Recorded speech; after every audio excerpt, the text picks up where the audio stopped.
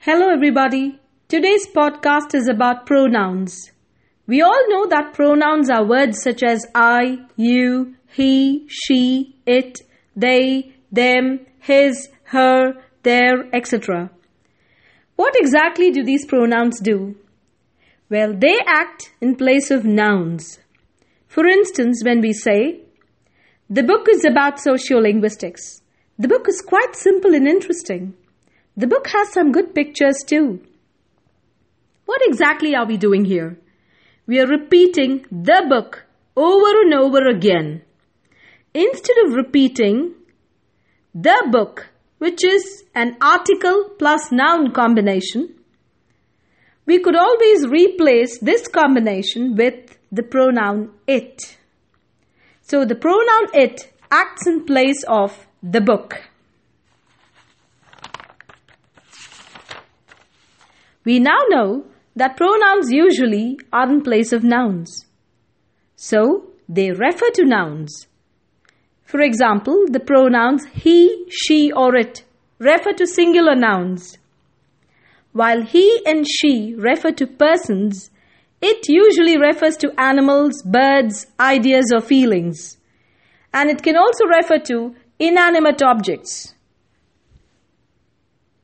The pronouns we, they, our or them refer to plural nouns. You can refer to singular or plural nouns depending on the context. But why am I talking about pronouns in reading? Aren't pronouns supposed to be part of grammar? Pronouns are part of grammar, no doubt. But they play an important role in reading as well. They refer to nouns that come before or after the pronoun. Let's look at this sentence. After she reached home, Amy packed her suitcase. Here we see that the pronoun she is followed by the noun Amy. But mostly, pronouns occur after the noun. Now let's look at this sentence. Happiness and sorrow are part of life cycle. They follow each other. Now, what is the pronoun used here? It is they. The pronoun they occurs after the nouns happiness and sorrow and cycle. But remember what I told you. They refers to plural nouns. Cycle is a singular noun, but happiness and sorrow are plural nouns.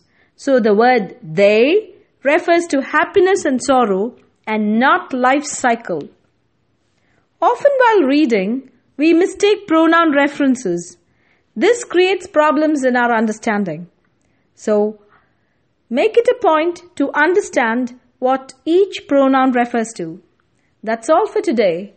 So in the next podcast, we will get back with some more interactive exercises. Thank you.